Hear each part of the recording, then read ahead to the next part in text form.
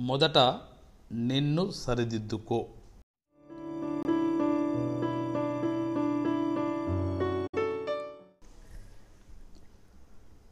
నీలో ఉన్న దివ్య శక్తి బయటి శక్తులన్నింటికన్నా గొప్పది. అందువల్ల దేనికి భయపడవద్దు. నీ అంతరాత్మపై విశ్వాసముంచు. నిన్ను సంస్కరించుకో. నీ శీలాన్ని నిర్మించుకో. హృదయాన్ని పవిత్రం చేసుకో.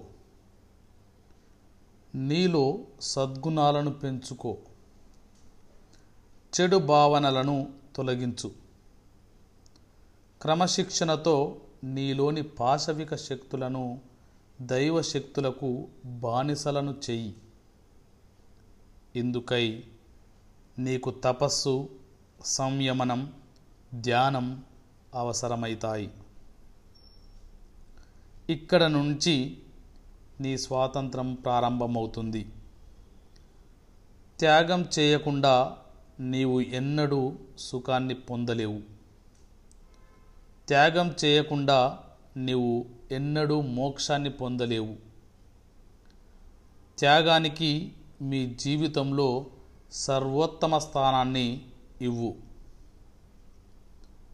మొదట నీవు మంచి మనిషిగా రూపొందు.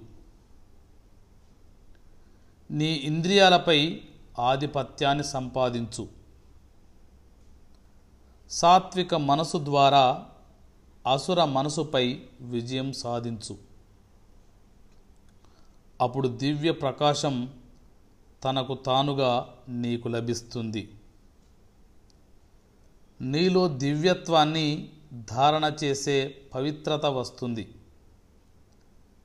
ఇంద్రియాలపై విజయం పొందనంత వరకు నీవు తపస్సు, సంయమనం, ప్రత్యాహారములను అభ్యాసం చేయాలి. అలా చేసినప్పుడు నీ ఉన్నతిని ఆపగలిగే శక్తి ఏదీ లేదు. అసఫలత నీ ఛాయలకు రాదు. సేకరణ యుగశక్తి గాయత్రి సెప్టెంబర్ 2010 సంచిక నుండి.